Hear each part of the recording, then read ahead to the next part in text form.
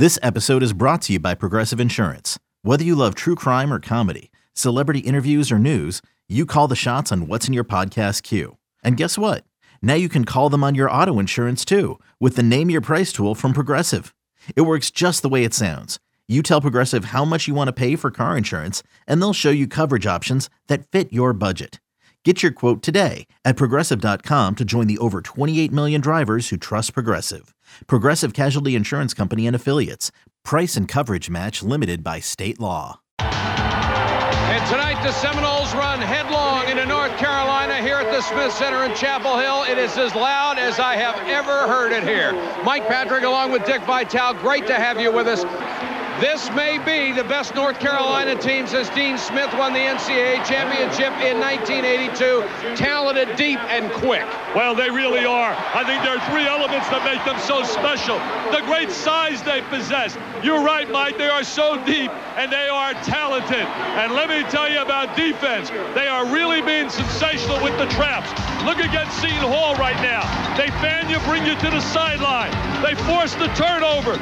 They strip the offense. Now we see the same area again. They bring you into a trapping area, force the turnover again. And now in the middle of the floor, out of a run and jump, there's the strip. They convert. They go to the other end. I'll tell you one thing, Mike. This is no wine and cheese ground tonight, baby. Like Sammy Cassell said. This may be Dean Smith year. It looks like Carolina has assembled all the pieces in the puzzle. We'll have the starting lineups in a moment.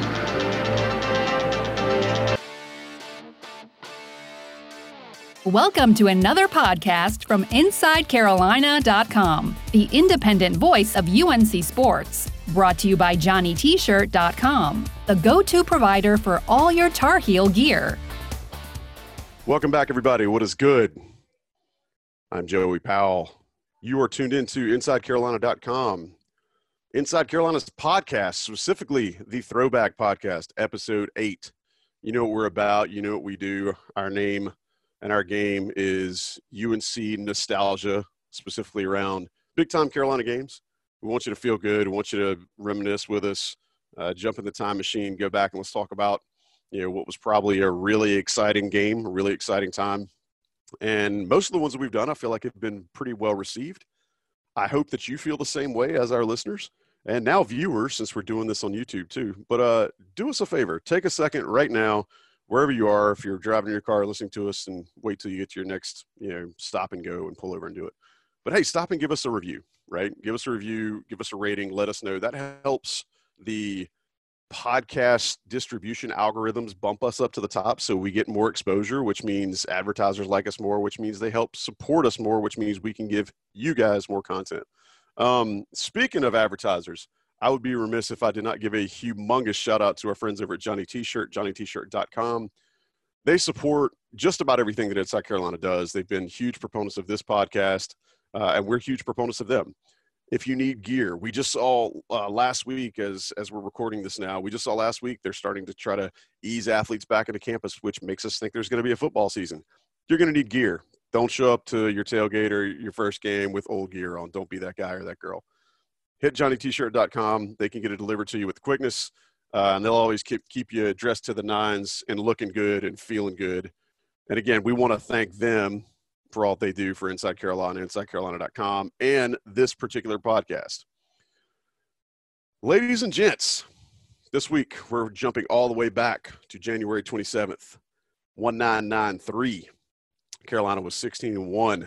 The only loss they'd had so far in this season, and you know how that season ended. It was a national championship, number 2 for Dean Smith in New Orleans. But Carolina was 16-1. Their only loss that year was the Fab Five in Michigan in December. And they were coming to this game ranked number 3, really, really good head to toe. They had 6 All-Americans. They weren't McDonald's All-Americans at the time. They were parade All-Americans, but 6 All-Americans.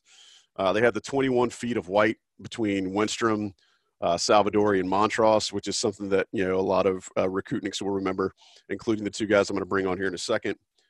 Florida State was no slouch either. Florida State had Charlie Ward, who would go on to win the freaking Heisman Trophy and become an amazing NBA player himself. Rodney Dobard, and this is their starting 5. Charlie Ward, Rodney Dobard, Sam Cassell, Bobby Sura, and Doug Edwards. They had 5 legit NBA guys on that team. So they're coming into Chapel Hill. They'd only had Charlie Ward for a couple of games at this point, and had not lost a game with Charlie Ward in the lineup. He came over after football was over. Florida State is coached by Pat Kennedy. They're 13-5. They're ranked number 19. Had just beaten Duke, which see that for whatever it was. But when they were leading into the broadcast, they talked about that as a big deal. Florida State were going to finish the year 25-10, second in the ACC. But again, this is a big deal because they absolutely waxed the Tar Heels for 3/4 of the game, and we're going to have fun talking about it. So I want to bring on my 2 guests today. You might remember them from other situations and services, and I want to introduce our 2 panelists today. The first one is the notorious ROB Rob Harrington, author, Inside Carolina recruiting guru, IC contributor. You've seen him anywhere. The dude is probably single best at identifying things that you're going to love in a player before he gets to campus. Rob Harrington, how the heck are you? I'm great. Thanks for quite a rousing introduction. I'm going to have to record that one and use it for all purposes. I mean, I stopped short of the from North Carolina. I stopped short of that, but that seems to be popular these days. And along with him, Double M, all the way from the West Coast in San Jose, Matt Morgan, also IC recruiting guru extraordinaire. He's now the long-form oracle and has written some of the more fascinating pieces that have captivated my attention because I don't read a lot of stuff. So when this guy posts something, it's instant top of the list. And he's done some really good work for Inside Carolina in the long-form phase recently. So want to give him a big shout-out and bring him in. Matt, how you doing, buddy? I'm awesome, man. I'm excited here talking to you guys. Like you said, if that sign in Wilmington's accurate, I'm 3,000 I-40 miles or so from Chapel Hill. So I don't get to talk that often with folks who get Carolina basketball. So I'm pumped to be here, man. Awesome. Well, I appreciate you guys joining us. I think this is going to be a fun discussion, as most of these have been so far. And, I always lead these off and ask the guys who have been on the panel, you got to tell me, what was your memory of the game before we rewatched it? And Rob, I'll go to you first. Yeah, I mean, I think for me, I would take one step back from this game and look at that season as a whole, because the 1993 season I thought was the end of an era because it was the championship team. But then after that, even though a lot of those guys came back in 1994, you had them transitioning to the Stackhouse and Wallace era. And so it was, for me, the last of the traditional Carolina teams. I think a lot of us who grew up with the Tar Heels at that time had heard a lot about these great comebacks. And so about that game specifically, there was the Walter Davis 1974.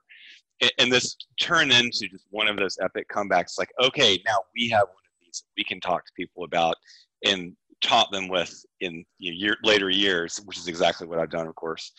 And it was a magical thing to experience without even watching basketball with the granularity that I do now. It was just one of those fun, emotionally connecting types of games. It was something that was unforgettable if you saw it live. It's funny you say that. In going back and prepping for this show, looking at it, there are actually still articles that were written at the time by the New York Times and Baltimore Sun, who were out-of-market publications, and they were covering this at the time. So it gives you a little bit of magnitude about the story on how it hit the national landscape. Matt, what was your memory before you rewatched it? Well, it's funny that Rob mentions if you watched it, because my confession I'm going to start out with is I didn't watch it live. I watched the first half live. This week was the first time that I was able to see the second half. I was, I think, 10 years old at the time. I was in 4th grade at Carver Elementary School, baby. And it was a 9 o'clock Wednesday start. So I watched the first half. Those. I saw us getting blitzed. I hadn't, I like to say that Carolina basketball teaches you a lot of lessons, especially Dean Smith basketball. And this was a lesson game for me because I went to bed. I put on my AM radio. It's crazy how vividly I remember my AM radio in my room right now. But I remember listening to it. I fell asleep. I woke up the next morning. My parents told me about the comeback and how Carolina won. I thought they were messing with me. But, you hear about Dean Smith and all these glowing things and it becomes a little surreal and, sometimes seeming like it's not real, right? But then stuff like this happens, right? And that you learn the lesson that a 21-point lead isn't safe. Carolina's never done. Dean Smith's never done. So that's what I remember about this game because I saw I saw none of the signs that would lead to you to think that Carolina was going to come back and win this game. And then I wake up the next morning and all's right with the world in a way that you wouldn't expect. So I'm taught what Dean Smith's all about. I'm taught as a spectator of Dean Smith's basketball teams what to expect and what's possible. So that's what I remember, is that it's what Carolina basketball was all about. This was one of those 4 or 5 games that kind of taught me a lesson. I love that this game taught 10-year-old Matt the idea of faith in Dean Smith's coaching. It's neat that this was one of the seminal moments of – not seminal moments of Dean Smith's coaching. And like you said, that it showed you that, okay, I can still come back, or I can get my team to come back from, 21 down in less than 9 minutes of game action against the top 25 team that's loaded with NBA talent and still win. Matt, you're kind of the reverse of an earlier show we did about, I think it was the NC State game in 79, where the Tar Heels were up 21 at the half. Thad Williamson was on with me for that one, and he said that he went to bed at halftime with Carolina just walking the dog all over the Wolfpack, and then woke up the next morning and was just discombobulated to find out how the game had actually turned out. So I love that you're kind of the opposite end of the spectrum for that. Right. So we've talked about what we thought before the game, before we went back and rewatched it. Now we're going back and rewatching it. What were the biggest things that kind of jumped out at you, knowing what you knew? We're going into this with already understanding what the outcome of the game was. We're kind of rewriting or re-looking at history. Matt, what were some of the major events of the game in your mind as you're sitting there dissecting and rewatch? Yeah, well, I think the thing where it all kind of starts is before the game, right? Because we learn, when the tip's about to happen, that Phelps and Reese are benched for being 2 minutes late, which is just such a quaint thing to hear 27 years later. That they're benched for Sullivan and Scott Cherry, which I didn't even know was in the realm of possibility that Scott Cherry would be starting a basketball game, even in an emergency situation. But it really sets the tone for the offense for that first few minutes of the first half, really. And then, 4 minutes, 30 seconds in, Montross gets his third foul, and that kind of that's the domino that falls, right? That's what's going to set the stage for the rest of the game.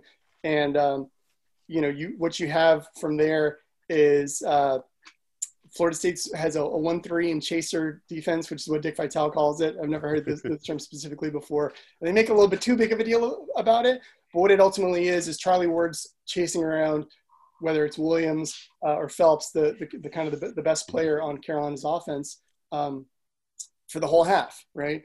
And then what that does is it leaves all of the other shooters wide open.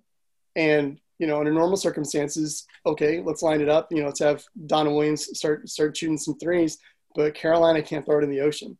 They go Reese, Lynch, Rodel, and Sullivan go 0 for 12 to start the game. So that's really the stuff that right out of the gate. That's what gets us to 21 points down. So those are the kind of plays that stand out to me out of the gate. Yeah, I think you mentioned the Montross foul trouble. That totally just broke Carolina's offense. I mean, they didn't even they weren't setting great screens. They weren't filling the different parts of the court like Dean used to like them to do on offense. Him being removed from the game that quickly absolutely crippled their offense. Rob, what did you see, as far as major events or things that you felt like, the flow of the game early on when you rewatched it? I was struck immediately just by the passing offense. I mean, this was not something, even though Roy Williams is a disciple of Dean Smith in some ways, in terms of playing style, they've diverged quite a bit. And so this was the Carolina passing offense and the way you move the ball around with a pass rather than the dribble, which, Matt mentioned the word quaint. It's very quaint by today's standards. So even when the team wasn't playing well, watching it again, I thought, actually the offense still looks pretty good. Like they have a purpose where they're going with the ball. They just weren't making any shots. And you're right, with Montross being discombobulated, they weren't finishing well. And you saw them, I thought they were generally trying to do the right thing. They got rattled by a very talented team. I mentioned off the top, this was a prior era. Like the game looks like a prior era, but Florida State plays a little bit more modern in the sense that it's more freewheeling, as if guys hadn't been in college for 3 and 4 years, which was common at the time, not anymore. So they look more modern to me in some ways. It was just interesting clash of styles. But my sense watching it live was, oh, they've lost contact. They're going to get blown out. But rewatching it, I was like, they're really not. They're not competitively outclassed. One of those things where it's just not their day. It was sort of, maybe it's just hindsight, but I feel like watching it. Okay, they're not completely getting obliterated the way I remember.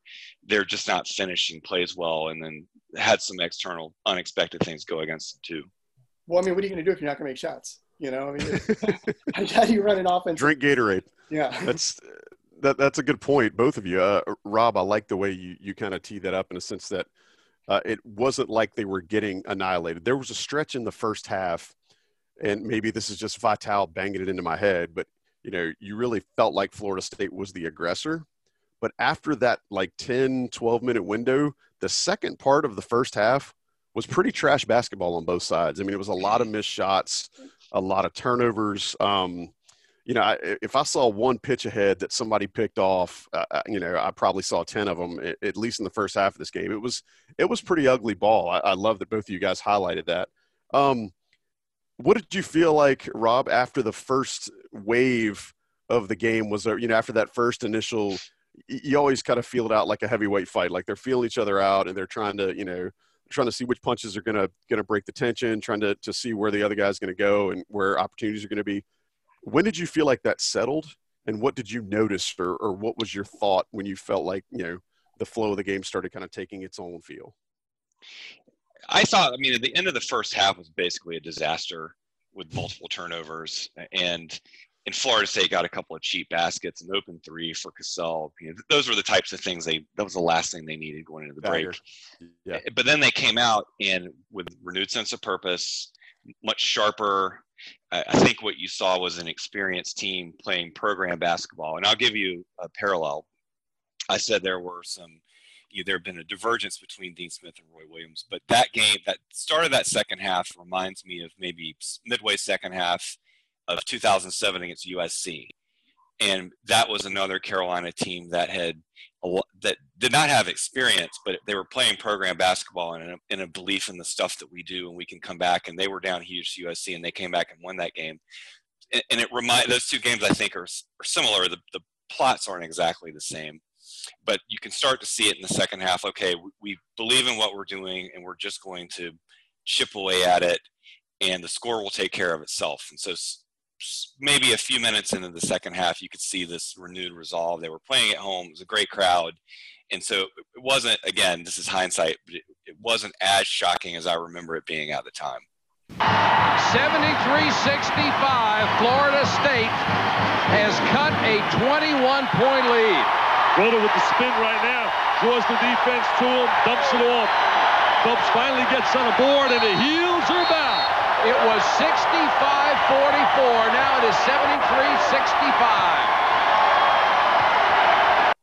Yeah, the ultimate belief and buy-in in what you're doing is really clutch. And I think without being in the huddle, but having read some anecdotal stuff, I think that's probably what Dean would bang on them about.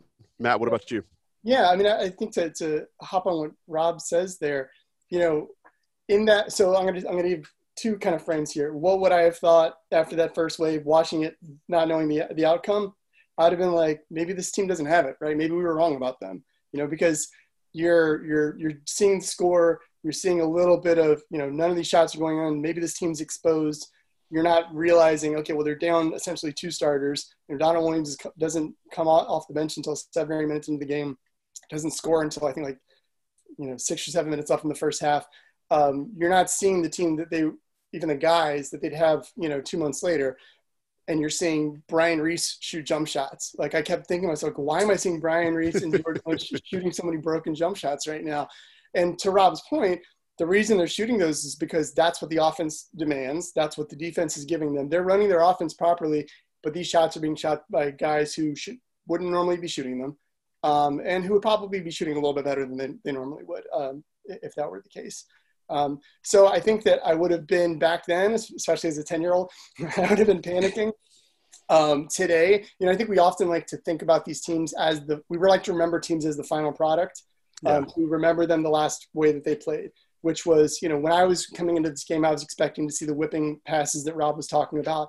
I was expecting to, and saw, ended up seeing the the defense, the great team defense. We saw that too, right? But this team's learning too, right? They're learning along the way as well. I think if this was happening in the modern era and we could see Twitter, there'd have been teams, fire Dean, or people on Twitter fire Dean. This team doesn't have it. They're not who we thought they were. So it's just fun to see teams have that struggle, even ones that we view as the quintessential Dean Smith team. Like this is the one that was the embodiment of Dean's philosophy, because there's no, over the top NBA star on this team. So this is Dean's soul on the floor, and they still had some moments where on the surface, it looked like they didn't have it. Yeah. Did either of you guys, and this may just be a flaw in yours truly, did either of you guys get really annoyed at Vital wondering why they weren't taking the wing jumpers? And I'm like, the defense wants you to take the wing jumper. They want you to take that. And when you're not hitting it, why should you all of a sudden just get suckered into what the defense wants you to do? Am I totally off base on that? I guess I shouldn't be surprised, because I think Vital, even in his prime, which he was then, was an emotional game watcher. So he very frequently commented on the feel of the game, and he's a big momentum person. And I wouldn't describe Dean Smith as a momentum coach. I think he was like, no, we're not going to allow them to take the play away from us and have them take us away from our identity, which was kind of getting back to what we were saying before about how they were believing in the stuff that they were running. And this is not the first option. Even if it's an open one, we're going to force your defense to move in a way that we get the shot that we want. So even though it wasn't working early, of course it started to work. And as Matt mentioned, the defense in this game by both teams was I thought much more intense and heels down. No pun intended, and again, that's a byproduct of the era with a lot of more experienced players. They really crisp rotations, not as grabby and shovey as it is now, but just great team coordinated defense. See, look at this defense right now. We watched North Carolina really trying to deny. You see right here, really trying to deny, not to let him get the ball up here, up on top. They're doing a super job now. They bring it into a trapping area. Freeze it. Right there. You don't want it here. They can allow the trap in that area. That's a dead spot. You don't want to get the ball in that area against the trap. Yeah, I tried to, I had a few notes here where I was like, God, both teams are playing terrible. And I was offensively and, was trying to say, well, Carolina just doesn't have it offensively tonight. I wasn't giving Florida State enough credit for their defense out of the gate. Their hands are in everything. Hands are in the passing lane. They're stripping anything that drops below the waist. I wanted to say they're playing physical, but like you said, Rob, they're not. They're playing strong, but Aggressive. They're not bumping. They're not grabbing. Mm-hmm. It's a great defensive performance by both teams. It was clean defense. I think that's the type of thing that you like you guys both said, you really don't see a ton of anymore. I mean, Florida State's denial of the ball and the way they got their hand in passing lanes was incredibly refreshing. And I rewatching it, I'm kind of thinking if they would have valued the ball right after a turnover a little more, this game isn't close, right? Like how many times did Florida State get a steal and then immediately throw it away? I felt like it was Groundhog Day, right? 3 or 4 no-look intercepted passes by Bobby Sarah. Yes, out of the blue. I guess because he's playing with a quarterback on the floor, he feels the need to try to one-up him and throw in a triple coverage over the middle. Or I don't know. But as good of an athlete as Bobby Sarah was, this was not one of his better passing performances.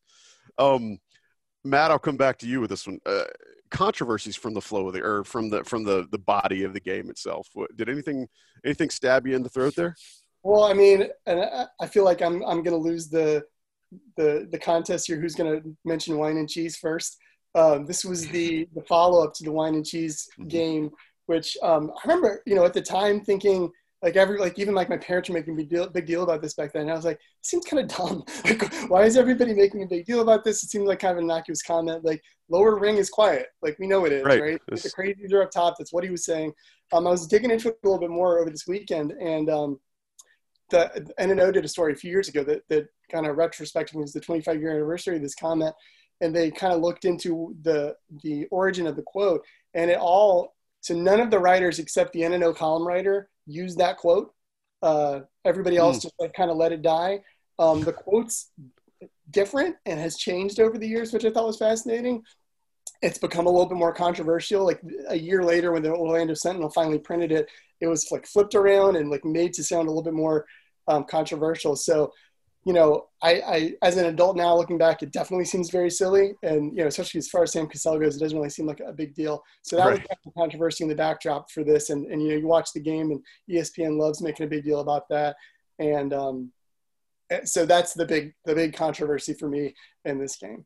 And they had beaten Carolina both games in 92 the year before. So whatever Cassell said, he kind of had a right to chirp a little bit, huh? Rob, what do you think, man? Any controversy stand out to you in this one, or anything in your rewatch that just really made you kind of sit up in your chair? That's the obvious one. I think there was always this dynamic between Cassell and Carolina and his belief that he was the best player on the court at all times, which I think served FSU well at times and also hurt them at other times. This is a little bit askew from the question, but rewatching it, I thought, oh, you know what? Florida State did a great job of preparing Carolina for Michigan. Michigan was a much more disciplined team, but similar, though. I could see that. But Michigan didn't make the same number of mistakes, but they had that length and athleticism. So in a way, Carolina got Michigan once. They got FSU in conference, and then they went back to Michigan. And so they had a lot of preparation at that point. I sort of had this thought in connection with, I think it was maybe the 1971 team. This is before my time. But when that team ran into Florida State also, and they got blown out in the Final Four, I believe. And it was one of those situations they weren't prepared for a team like that. And so you had this extremely athletic club with a confident player who controversially thought that he was a little bit more outspoken about it than most players were at that time, who were deferential to Carolina, especially to Dean Smith. And that gave them some really nice preparation. Just sort of an unexpected facet of the game that I wasn't looking for when I watched it. That's a really solid parallel. I wouldn't have made that connection. I appreciate you bringing that up. Yeah. Timeless highlight, right? Like there's a couple there that I think we want to kind of gravitate towards. Matt, I gave you the first question last time. Rob, I'll let you take the timeless highlight first. What do you feel like was your ESPN moment there? Well, of course, the steal and the dunk by George Lynch. I mean, I think that was at my high school the next day. I wasn't quite as young as Matt, but at my high school the next day, that was the one that everyone talked about. It was that was the signature moment of the game, and it was the crowd. It was like perfect timing. Just the crowd was right there. You could feel that dunk through the TV, even in our lousy little non-HD TVs of the era. It was just one of those magical things. And at that point, it felt like they could not lose, even though, like 1974, you hit a bank shot to go into overtime. Well, surely they can't lose, and they didn't. And after that dunk, they can't lose, and they didn't. It was just one of those things that just felt like destiny at that point. Lynch to Montross. Jump hook is good. The lead cut to one again. We're under 2 minutes. It's impossible to stop him inside. He's got too good of a touch, and he's too strong around the basket. Sura trying to bring it up against Roeder. He's really very physical. Now he's going into a trap area. And there's the rotation. There's the yes, sir. Uh-oh. Hello. Good night. The Heels are up by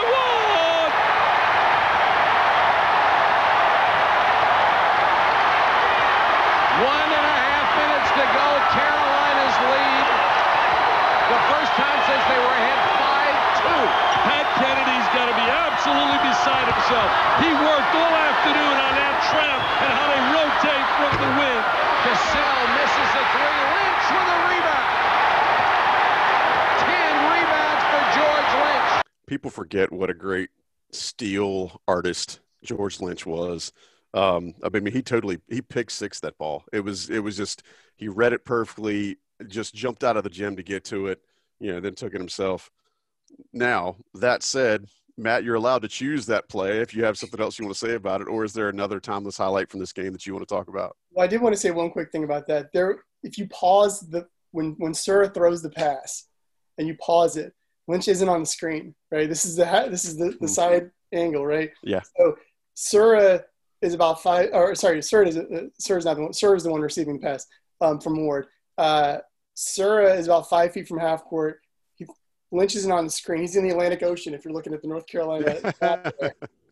And just off of Nag's Head. Yes, we got you. Yeah, the amount of space he makes up, and a second is just amazing. But for me, there's the 5 straight threes that Carolina makes there that cuts it, that cuts the lead more than a half, down from 20 to 8 in it was quick. A minute 59 seconds. That was another thing that I had no idea about, is that lead disappears in 5 straight shots. Basically, it's crazy. So I'm going to go this a little differently. Rodney Dobard is just like, he's that dude, man. He was a dog, man. He was a dog, yeah. So Rel mentioned a few episodes ago about how he'd been playing the same Duke game for 13 years. Florida State's had the same team for 25 years, where they just have these like 6'9", strong as an ox, athletic dudes. Athletic wing forwards, yes, all of them, every year. Yeah. I mean, Dobard has this lefty dunk. So he pump fakes Montross and drives to the lane and dunks it with his left hand. It was just amazing. So the thing that you kept expecting for a long time throughout this game, Carolina's going to make a comeback. Carolina's going to make a comeback sometime. Florida State's going to panic, right? Well, there were 4 or 5 plays there where Florida State pulls their fist back and just knocks them right across the mouth. And Dobard was responsible for 2 or 3 of those. They had the swagger of this team. And Rob's completely right. The Fab Five comparison is a great one. They also remind me a little bit of the Miami team with Shane Larkin a few years back. Just the swagger of that team, the confidence, but also that same confidence that made you think they're probably going to lose in the Sweet 16 after blowing a 20-point lead. So, so for me, if I'm going with one play, I'll go with it a little bit contrarian. The Dobard dunk is something that I had no idea existed, and it was fun to watch. Hey, man, game recognized game. It doesn't matter which jersey he's wearing. I appreciate you calling that out. I want to throw this out there, and it isn't really a highlight so much as it was a turning point of the game. And prepping for this, I felt it, and then I saw actually Adam Lucas, who writes for GoHeels.com, had done something about this a few years back online, and it's still available if you want to go find it. But Henrik Rodel hits what I think it was either the first or second 3 that Carolina had. They went 0 for life for the first 30 minutes of this game. And Rodel hits one, and it cuts the lead to 17 points. Dean Smith calls a timeout. At that point, I think Florida State caves. I absolutely think that either whether it was something that just triggered them, whether they saw, Dean's calling a timeout, they must think they can win this, and it just clicked negatively for them. I don't know what happened, but I've never seen anything like this where 17 points is now all of a sudden our working margin, and Dean calls a timeout, and it immediately, like you were talking about those couple of back-to-back threes, in 2 minutes, poof, it's gone.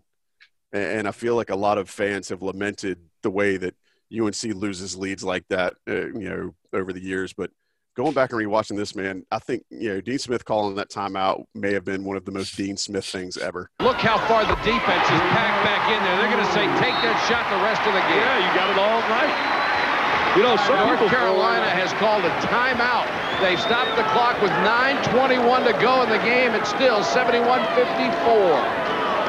Because his team then all of a sudden just, okay, we're going to go now. Either of you guys pick up on that? Do you have any feelings about it, or am I totally out of left field? I think you raised an interesting point about how Carolina fans lament how other teams do that to them in terms of the quick erasure of a lead, because typically Carolina was going to steady as she goes, and still in a normal Carolina team, they like to pound you inside. They're happy to allow you to have an advantage on threes if they're playing much higher percentage basketball overall and over the course of a long game with more possessions, and they get some separation. So for them to be the team punching back, with shots they ordinarily wouldn't rely on, and to erase a lead like that, I think it mostly has come up in Duke games, but not only Duke games. I think the Auburn game from 2019, where they just got shelled on threes, is to see them be the one administering that kind of medicine, and especially in the context of that team, which, as mentioned earlier, was the epitome of a classical Dean Smith offense. It just shows you that, I think all Carolina fans know this, but having a preferred style of play doesn't mean that it has to be rigid. And so what I loved about the Coach Smith teams was that they were very disciplined and on brand all the time, but there was enough innovation in there, and then they could pivot off of it as needed. And this was one of those games, and that's exactly the point where they pivoted. they had no choice, and they did it. And they did it so successfully and so quickly. Yeah, I mean, I think another thing that's jumped out to me, Joey, to your point, I had forgotten how calm Dean Smith was all the time. Always so stoic. Yeah, I mean, to the point where it's disinterested sometimes. You're coaching, right? We like to compare Roy and Dean, and Roy is so much more animated than and you look at the way that Pat Kennedy, his demeanor, that last 7 minutes of that. Yeah, exactly. You got it. The perfect, Joey. I mean, comparing him and Dean, like the Dean's team reflected him, Pat's team reflected him, and Carolina wins. I'm sorry. I started with the face there, but that was one of the things I put in my notes. I thought we froze for a second there, Joe. When they called that tech, when Lenny Wirtz assigned that, shout out to Lenny Wirtz, God rest his soul. When Lenny Wirtz assigned that tech to Pat Kennedy, and I still don't know what Kennedy did, but just the look on his face was so meme worthy, right? Like if we'd have had social media then, that would have been the meme for like 2 weeks of ACC basketball straight up. I like to come to a point in the show where, we say, who was this guy, right? And it can be for either team. You mentioned the Dobar play earlier being a highlight. Totally fair game. Matt, who was your this guy for this game? So for me, it was actually Montross. And the reason for that is when there are guys with some better stat lines in this one. I mean, he has a good one, 15 and 8 in 22 minutes. But for me, I often, will get down rabbit holes and start looking up old stats from a long time ago. And you look at Montross's per game numbers, and sometimes you're like, why are we still talking about this guy 27 years later? I mean, he's like, no, never more than 15 points, never more than 8 rebounds. You remember his impact being so much more than that. But this is a great game to kind of understand Montross, because when he goes out with that third foul, everything changes. How many minutes did he play in this game? 22. Yeah. So, I mean, that's a heck of a stat. Like that per 40 stat line is amazing. 40 straight. Yeah. Yeah. But it's really, I mean, the amount of energy and attention it takes for the defense to keep Montross from rebounding and dunking everything within 4 feet. It's a lot, man. The gravitational pull of Eric Montross, literally and figuratively, is huge. And you notice what him coming back on the floor, what it means to the team. There's a few right before that 5 3-pointer stretch, there are a few plays where Montross either dunks back, dunks the putback in there, or makes the defense really work for a rebound a handful of times in a row. And you notice the confidence that gives the rest of the team. I mean, when Henrik Rodel doesn't have to worry about being the only scorer and Eric Montross has done 3 dunks in a row, it's a little bit, you're a little bit looser when you're shooting that 3-pointer. So you're a little bit more likely to make those 3-pointers. So, as Rob said, like when the offense is running normally, guys are going to feel more successful or more confident to be successful.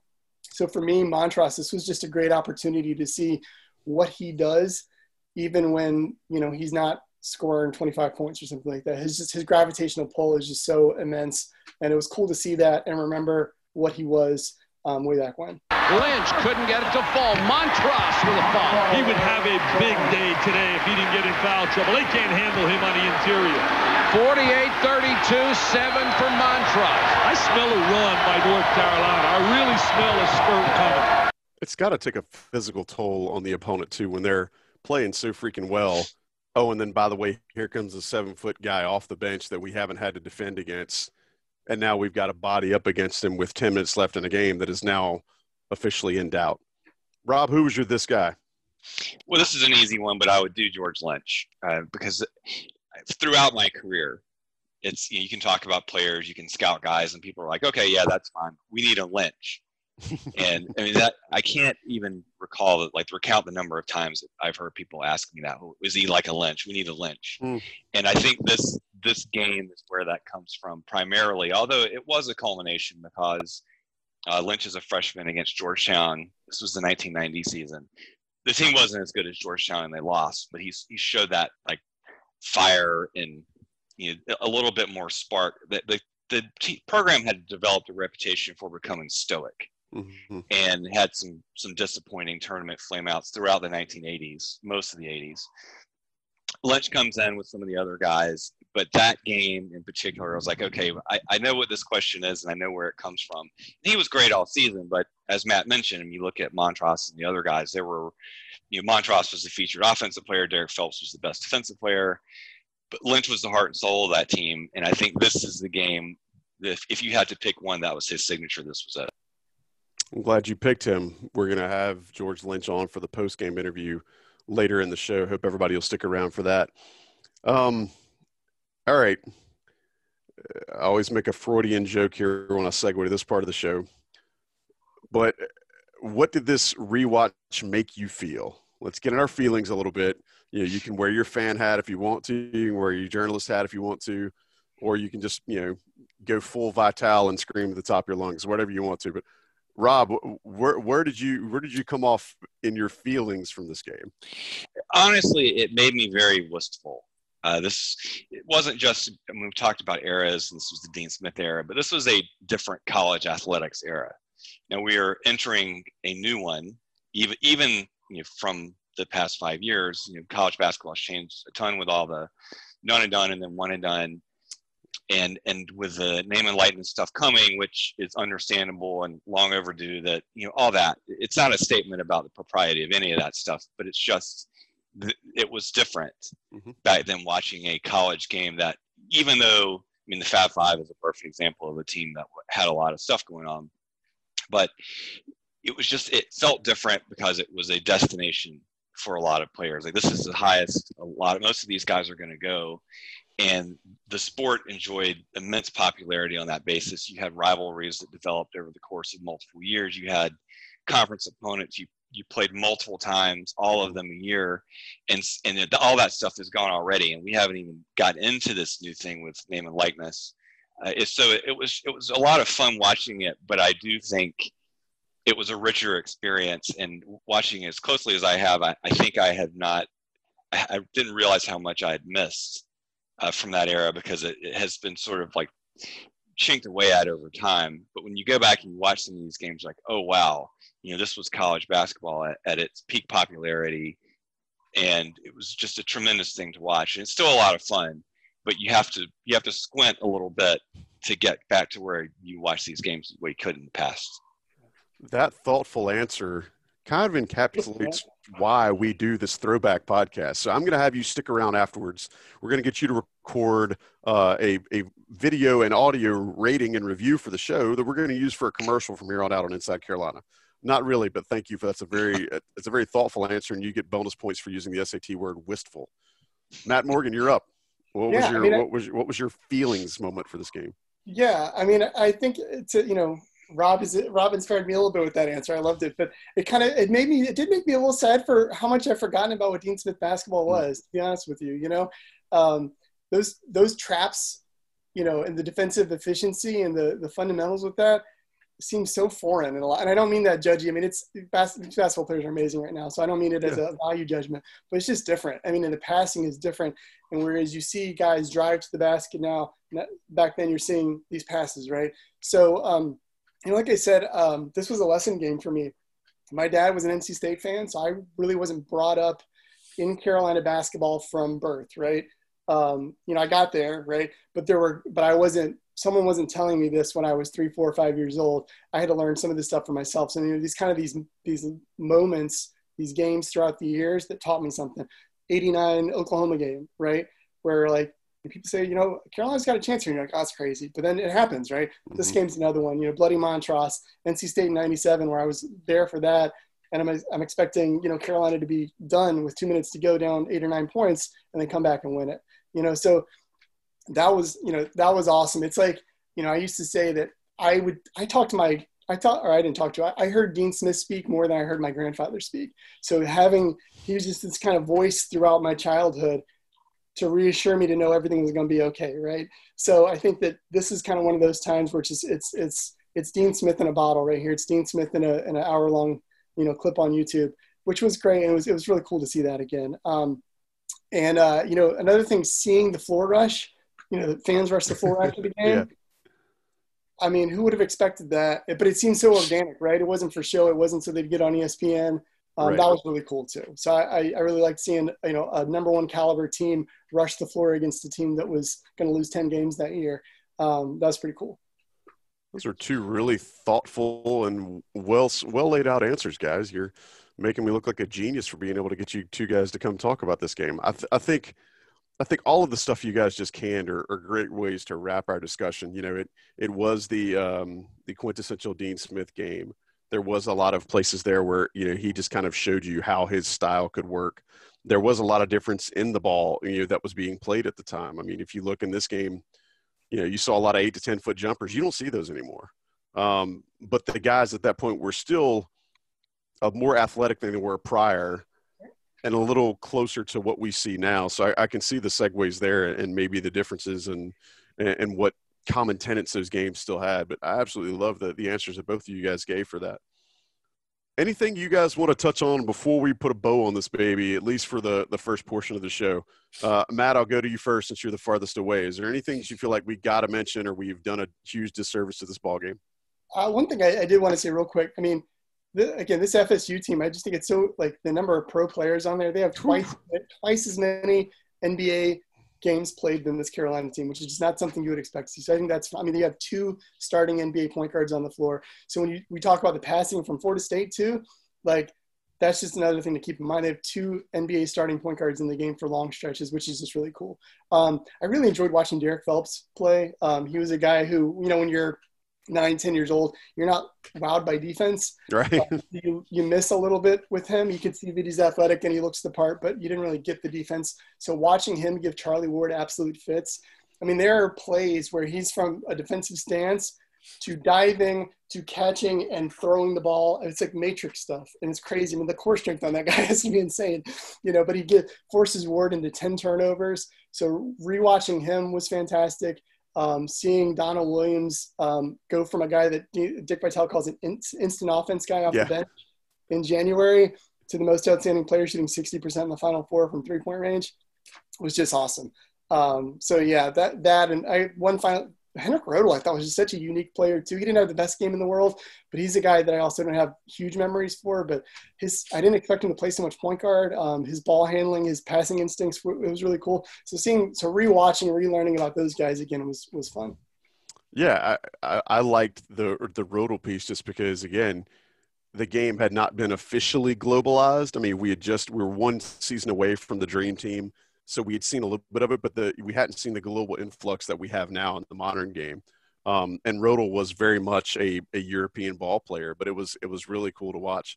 I'm with you on the love for Florida State's point guards, but also the fact that Derek Phelps was in Charlie Ward's shorts all freaking game, and it's refreshing to watch because when you see guys like that have that defensive dog in them, it'll get you fired up a little bit. Rob, what's the one thing that we can't wrap the show without talking about? Well, this is a little bit of an old man complaint. I acknowledge that up front. But I love the game presentation. The graphics were not intrusive. You didn't have ads crawling down the side of the screen constantly. The court was clean. You didn't have all the stuff around the court like you do now.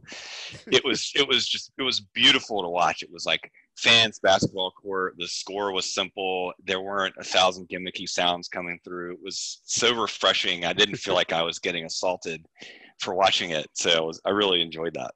Oh, I mean, seeing 10 guys, like you don't have that anymore. And we've got such a better technological presentation as far as, how good cameras are and what they can pick up. And yet we're using less of that on the screen, right?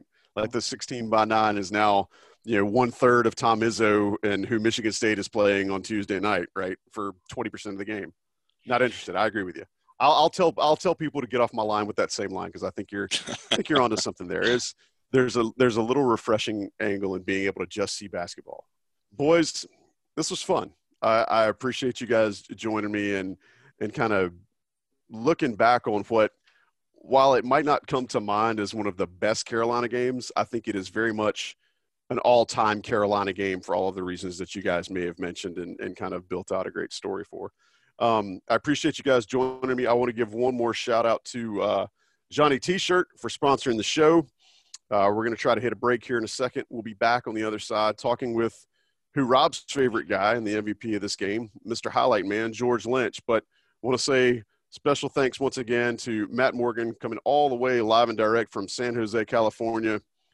And Rob Harrington coming from his master abode where he concocts all of these great write-ups on players that you're getting ready to see in Carolina uniform. But, guys, I appreciate your time, appreciate your talent, appreciate what you brought to the show today, and hope to catch up with you soon. Thanks, Joey. Thank you. eBay Motors is here for the ride. Remember when you first saw the potential? And then through some elbow grease, fresh installs, and a whole lot of love, you transformed 100,000 miles and a body full of rust into a drive that's all your own. Look to your left. Look to your right. It's official. No one's got a ride like this. There's nothing else that sounds like, feels like, or looks like the set of wheels in your garage. With over 122 million parts, you can make sure your number one ride or die stays running smoothly, so there's no limit to how far you can take it. Brake kits, turbochargers, engines, exhaust kits, roof racks, LED headlights, bumpers, whatever your baby needs, eBay Motors has it. And with eBay Guaranteed Fit, it's guaranteed to fit your ride the first time, every time, or your money back. Plus at these prices, well, you're burning rubber, not cash. Keep your ride or die alive at ebaymotors.com. Eligible items only. Exclusions apply. Okay, picture this. It's Friday afternoon when a thought hits you. I can spend another weekend doing the same old whatever, or I can hop into my all-new Hyundai Santa Fe and hit the road. With available H-Track all-wheel drive and 3-row seating, my whole family can head deep into the wild. Conquer the weekend in the all-new Hyundai Santa Fe. Visit HyundaiUSA.com or call 562-314-4603 for more details. Hyundai, there's joy in every journey. Welcome back, everybody. Appreciate you sticking around after the break and hearing the second part, what I like to call the post-game show here on the Throwback. This is episode 8, I believe. And I have somebody that's getting ready to speak with us that is so clutch to the history of Carolina basketball, but specifically with this game, the 1993 game against Florida State, where Carolina came back from 21 down in the second half to win 82-77. Folks, I have got the team MVP from that team. They won the national championship in 1993. He was a number 12 pick by the Lakers that same season. He was one of 5 seniors on the team. He played 12 years in the league for 5 different squads. But probably most importantly, he was my mom's all-time favorite Tar Heel, so that automatically shoots him to the top of my list. But I want to give a big hello and a warm welcome to George Lynch. George, how are you, man? I'm doing great under the current circumstances, but I'm glad to be on here on the show with you. Well, I appreciate you taking time and hooking up with us. And for those of you that don't know, George has gone to great lengths as far as helping us out with getting the audio squared away so he and I could talk tonight. So I am indebted to him for that. But George, let's jump right into this game from 1993. I mean, what do you remember the most about the 1993 Florida State game? I remember more than anything, Florida State giving us a hard time. When they came into the conference, I think they beat us 3 times in a row before we got our first win against them. I remember Sam Cassell talking all the trash, and nothing negative, but that was Sam Cassell. He was a trash talker. Even in the NBA, he talked trash when they were losing. So you got to respect a man that talks trash all the time, even when you're losing. Absolutely. I think it's funny. Sam had a long career too. Did you guys ever play together? No, we never played together. We played against each other a few times. But I really enjoyed Sam as I got to know him as a person off the court. Never played with him, but would have loved, playing with Sam Cassell as a teammate. Yeah, man. He and that roster that Florida State brought into Smith Center that day, I mean, they had some dogs, and Sam was certainly one of them. He absolutely just – tenacious on both ends of the floor. Guy really just kept his game amped up all the time. I appreciate you calling attention to that. They had 2, 3, at least 4 pros on that team. Absolutely. They had great, NBA careers. So, and you look at our team, myself and Montross are the only 2 players that off that team that played any length of time in the NBA, significant time anyway. Absolutely. We talked about it earlier on the panel part of the show about just how many, like it was almost double 2-1 minutes in the league that Florida State roster had versus this Carolina roster. So your point is a very strong one. I'd like to ask, how did Coach Smith handle this game as it went on? You know, Florida State builds this gigantic lead, and that's kind of the linchpin or the cornerstone of what everybody wants to talk about with regard to the game and the context. But I'm curious to know, as a guy that was so pivotal to this team and Carolina's success during this time, how did you remember Coach Smith coaching this game and the scenarios that were happening during the game? You know, he didn't coach the game any different. He tried to deflect. You know, playing at Carolina, there's a lot of pressure that comes with it. You know, there's big games. He did his best trying to deflect all the pressure that we put on ourselves. You know, we ended up having a great year that year, but there was a lot of pressure. You know, Duke had just won 2 back-to-backs. Yep. You know, and, you know, my senior class, at least I wanted to win at least one. We had opportunity to go to the Final Four in 1990. And, you know, with that group of guys, and we fell short of winning the national championship that year. But, you know, Coach Smith, he throughout the game and throughout practice, he kept everything the same. His locker room speech was, you know, there's 1 billion people in China, you know, don't even know we're playing this game tonight. So he did everything in his power to take the pressure off of us as players. That's so flawless, and that's such a kind of a larger than life mindset, you know, to be able to kind of play the long game while you're coaching the short game, I guess would be a better way to say that.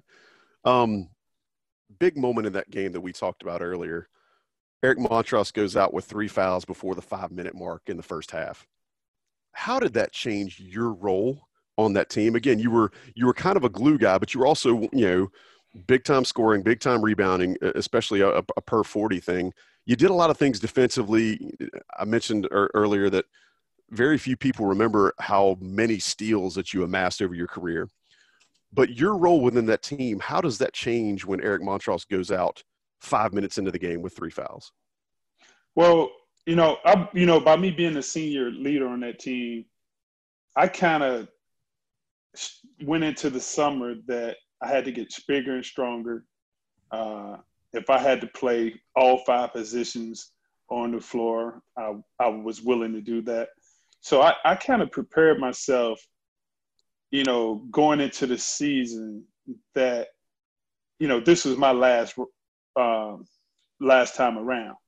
And I wasn't going to leave anything on the floor. So I played every minute as if it was my last, whether Montross was on the floor or me playing with the guys from the blue team.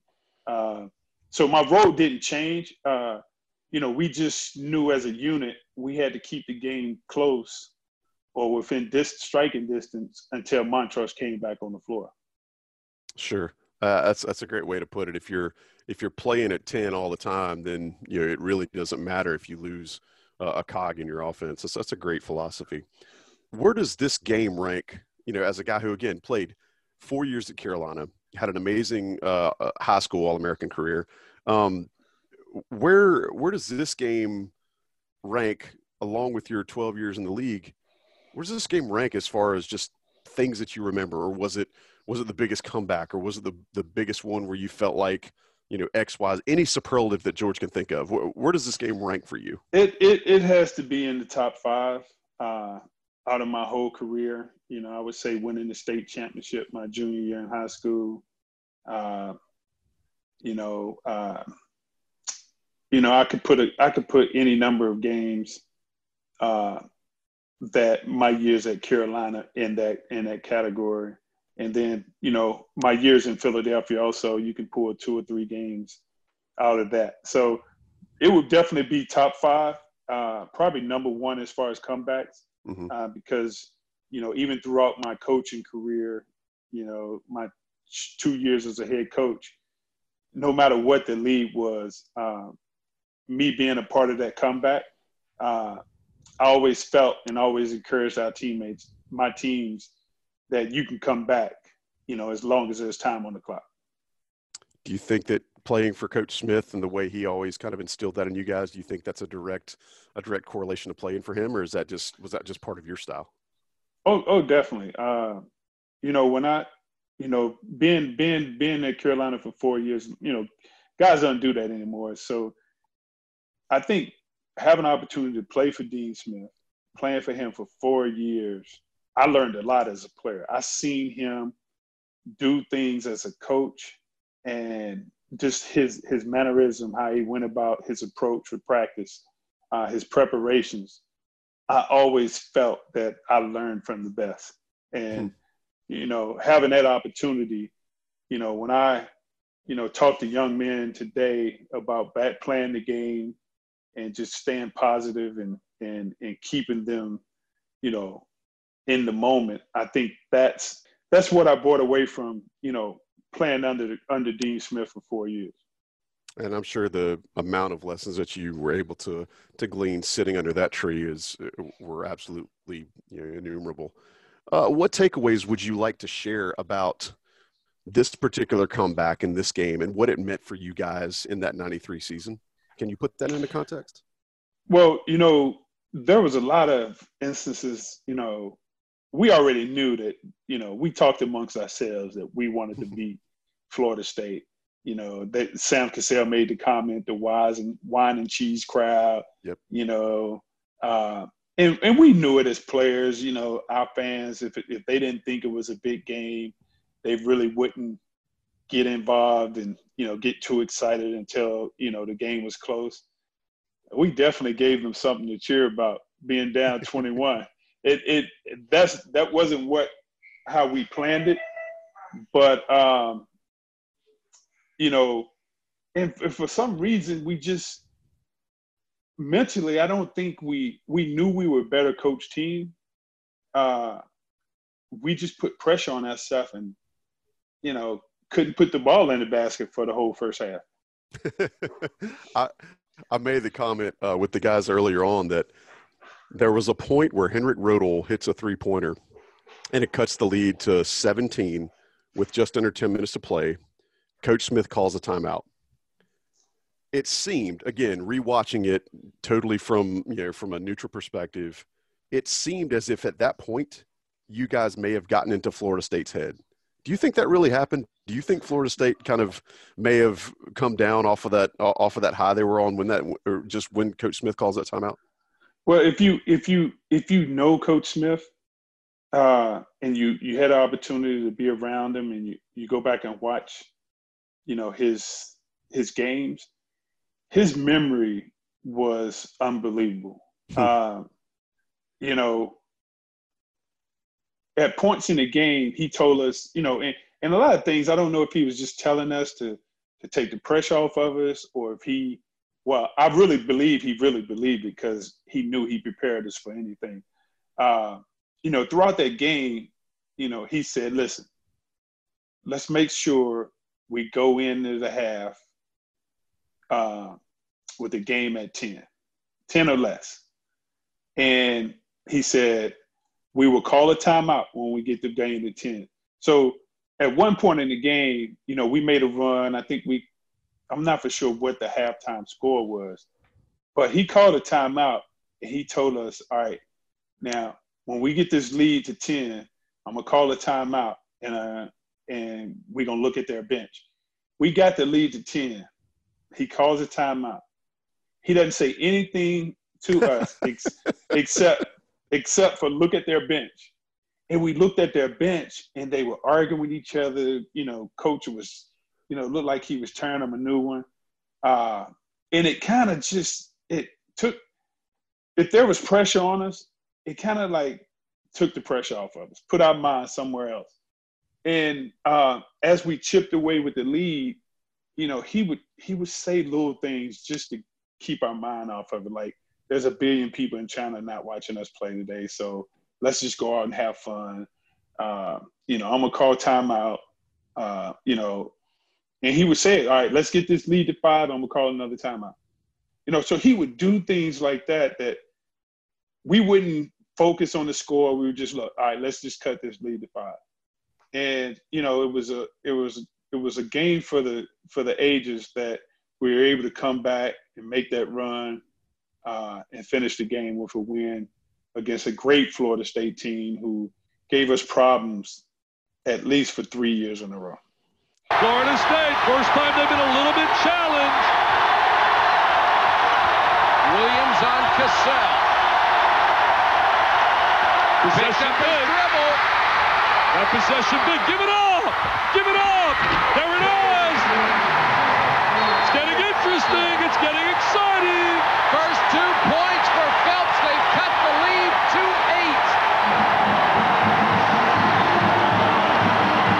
8. I absolutely love that story because it shows what a lot of people always kind of thought about Coach Smith and his teams playing chess while everybody else is playing checkers.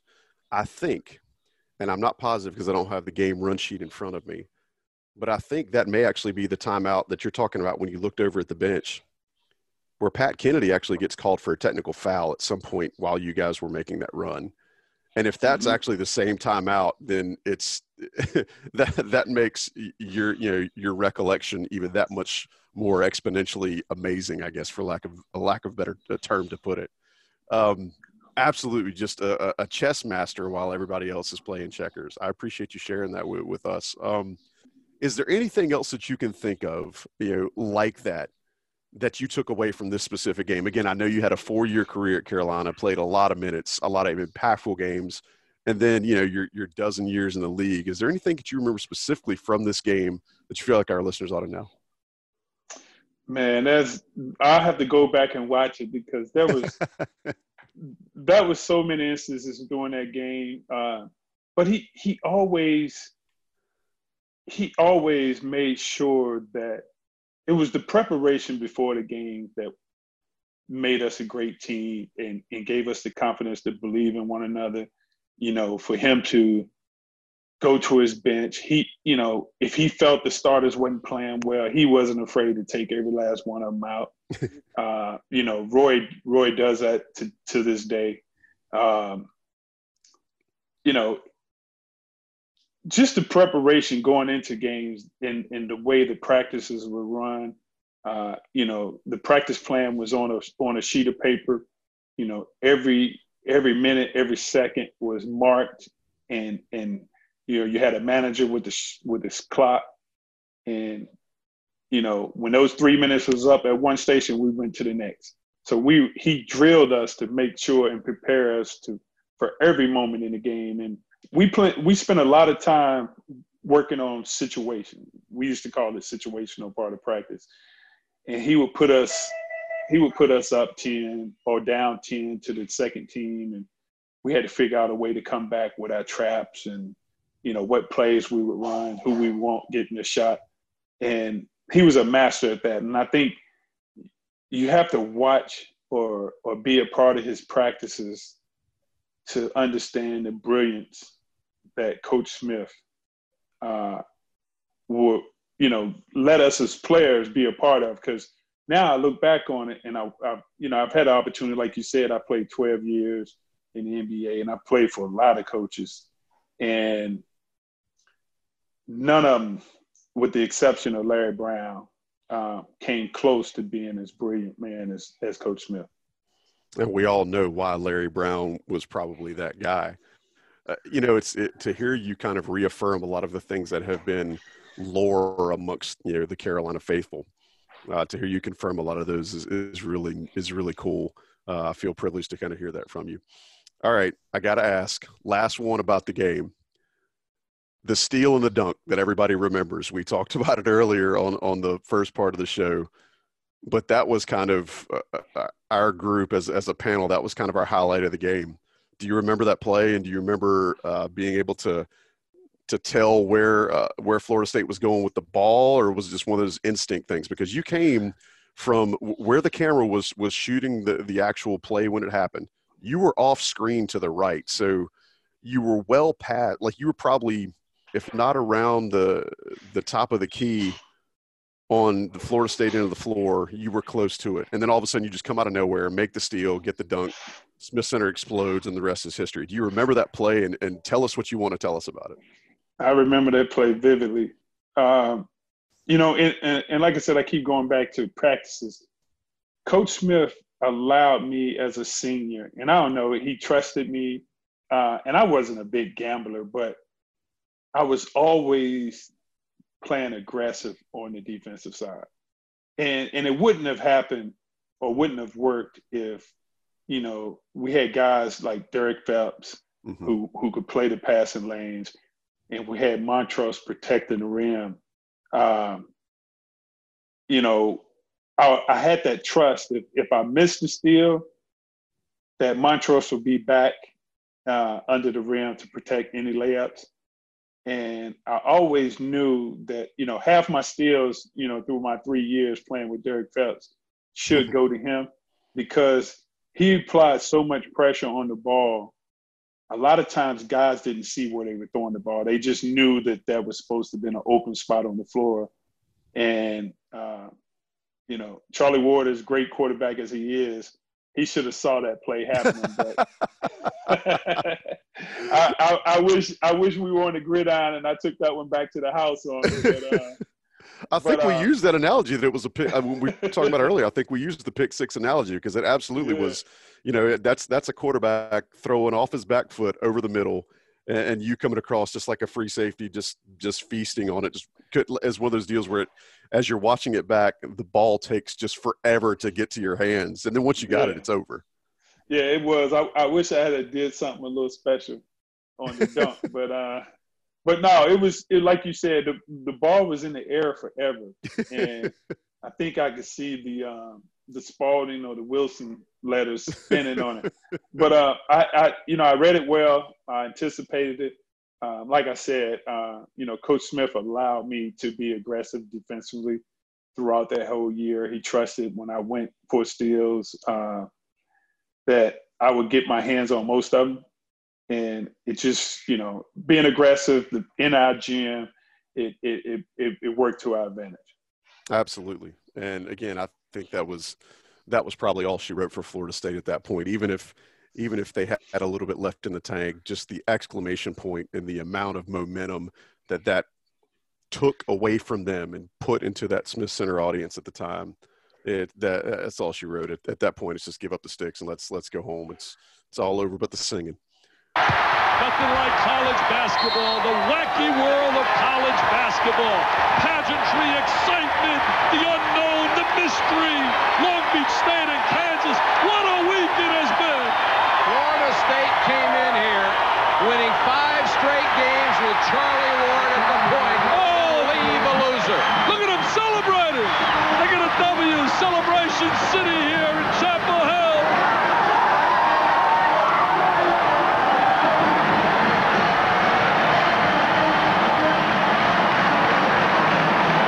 North Carolina, down by 21, has come back to beat Florida State 82-77. An unbelievable game. For Dick Vitale and our entire ESPN crew, this is Mike Patrick. Thanks for watching, everybody. Well, man, we've talked about the game a lot tonight. What else is on your mind as we sit here and at 8:30 Eastern time? What else can we talk about that you want to share with Tar Heel Nation and our listeners here on InsideCarolina.com? Well, I think you know, the state of our country, you know, whether, you know, the social injustice, you know, with blacks and police officers. I think we as a country need to find in ourselves to not only be aware of how Black males are being treated in this country, but, you know, I think we have to, you know, anyone who's in our country that's, you know, feel that they're not getting a fair shot, whether it's Hispanic, Black, white, you know, job opportunities, career opportunities, you know, whether we feel that, you know, we're being bullied in schools. We have a lot that's going on in our country that, you know, we're supposed to be the wealthiest country in the world. We're supposed to have the greatest military power.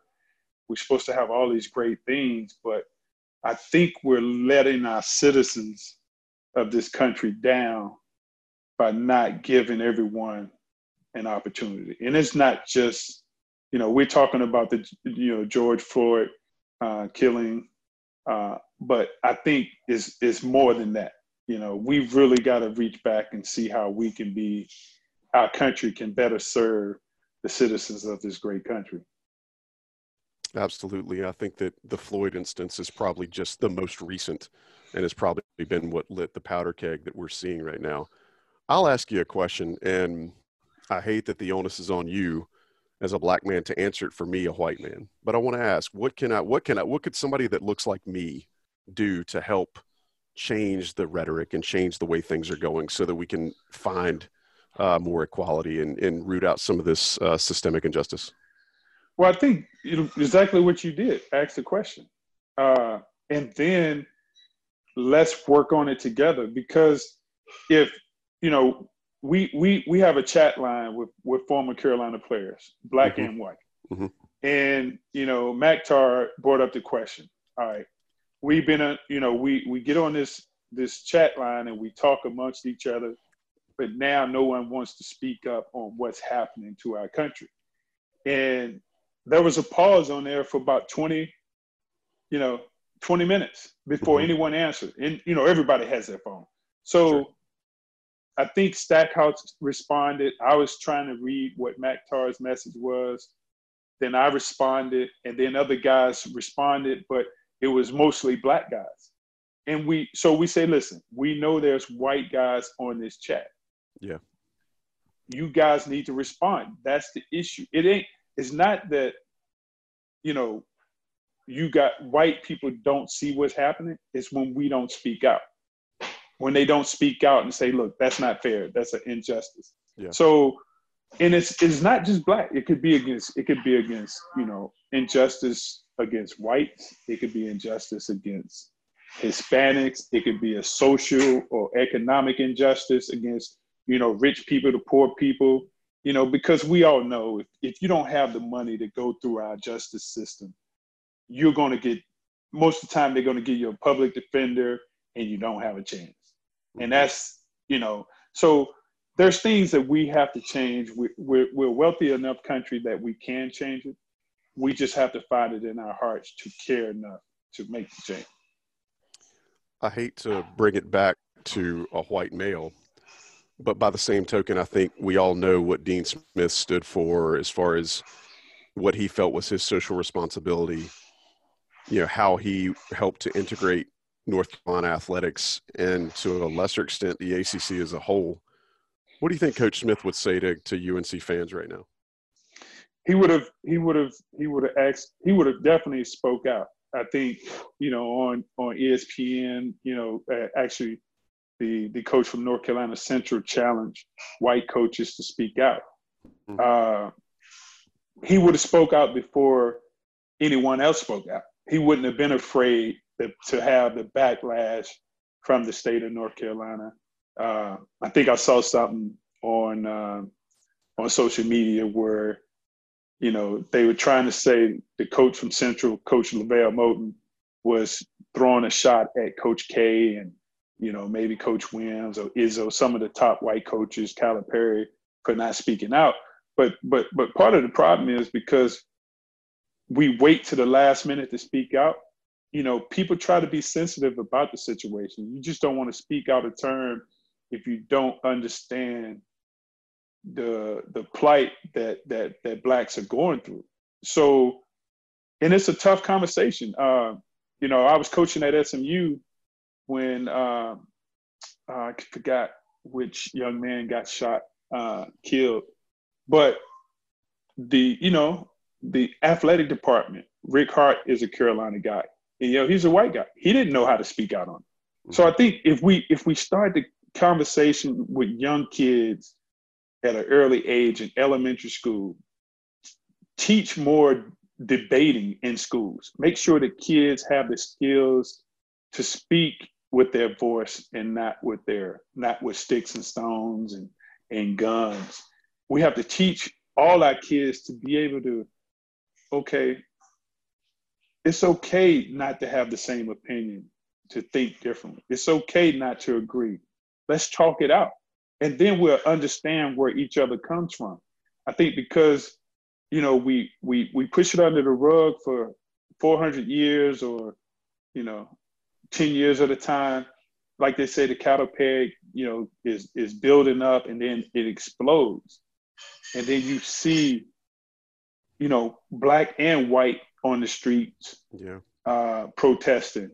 And then you have a few people who wants to ride and loot and all those type of things, but if we teach these people, if we teach each other how to debate and have a fair discussion, an open, honestly discussion, and it's okay for, you know, us to bear the difference, because we all come from, depending on how you were raised, what your response is going to be, what type of background you come from, what part of the country you live in, that, you know, whether you know, you had everything in your life that you could ask for and against a kid who's had to struggle. And it's, like I said, there's white people out there struggling, there's brown people out there struggling, there's Hispanics and Latin Americans and Black and Asians. Everybody has a struggle.